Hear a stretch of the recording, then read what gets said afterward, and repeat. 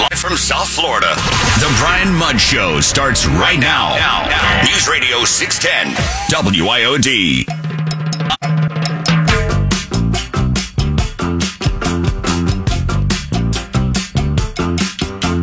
There was $1 trillion unspent from COVID when Biden came in.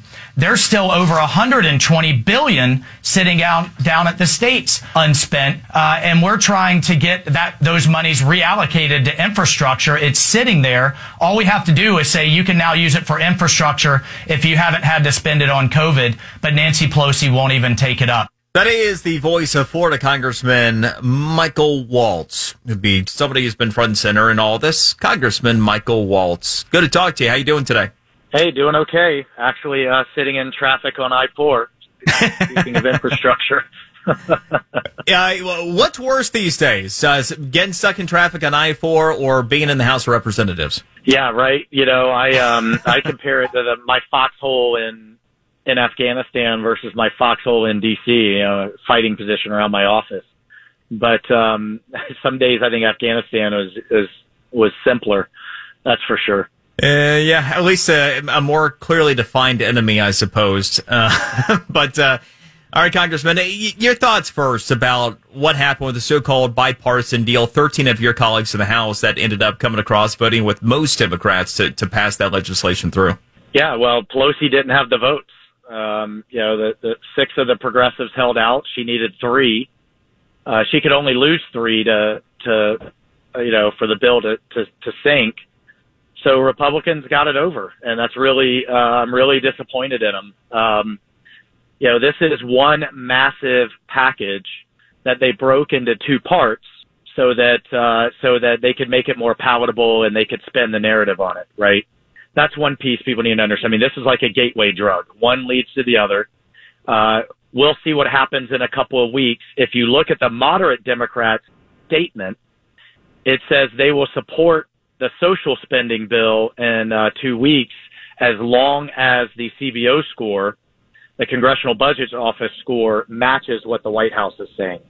I don't think that's likely to happen because the CBO is not going to, they shouldn't anyway, we'll see, buy into these gimmicks that the White House and Pelosi are doing where basically they're trying to say, oh, these programs will cut off free daycare and free college and free everything in a couple of years. We all know once those programs go in place, they're permanent forever.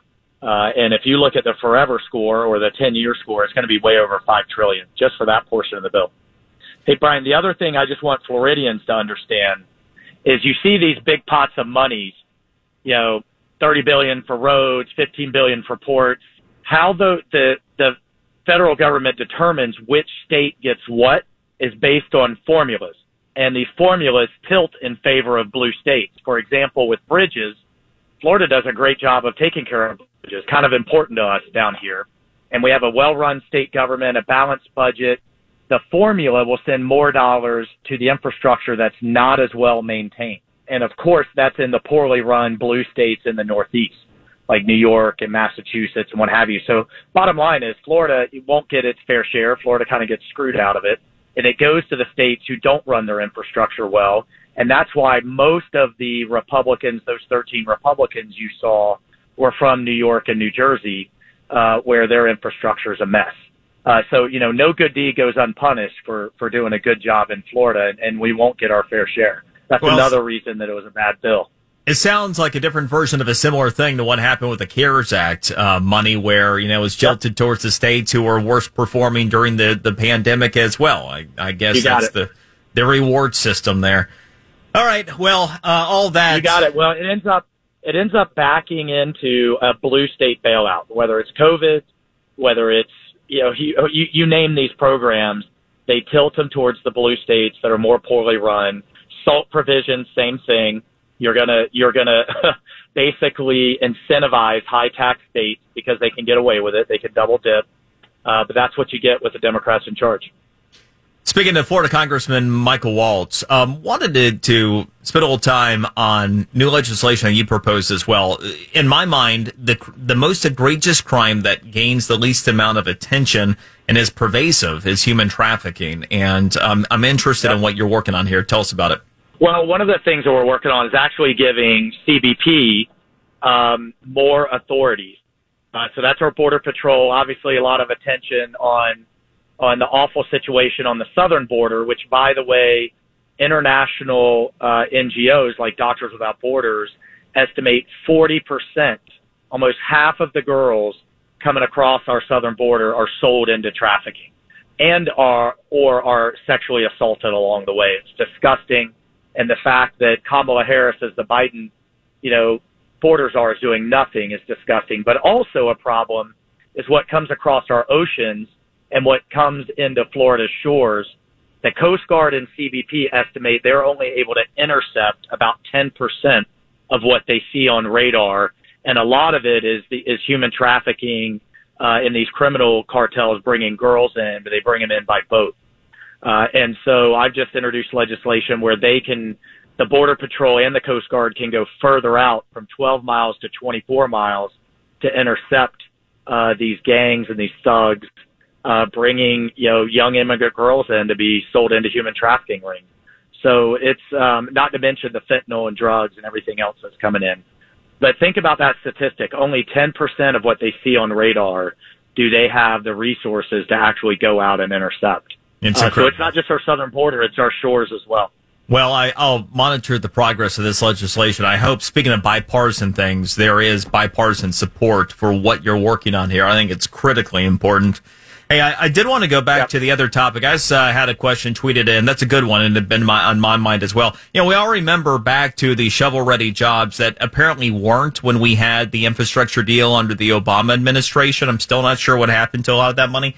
Listener's question is, are these funds in this bipartisan bill that were, just passed to Biden's desk, are they appropriated? Do they have to be spent specifically for what's outlined, or could this turn into another, where did that money go?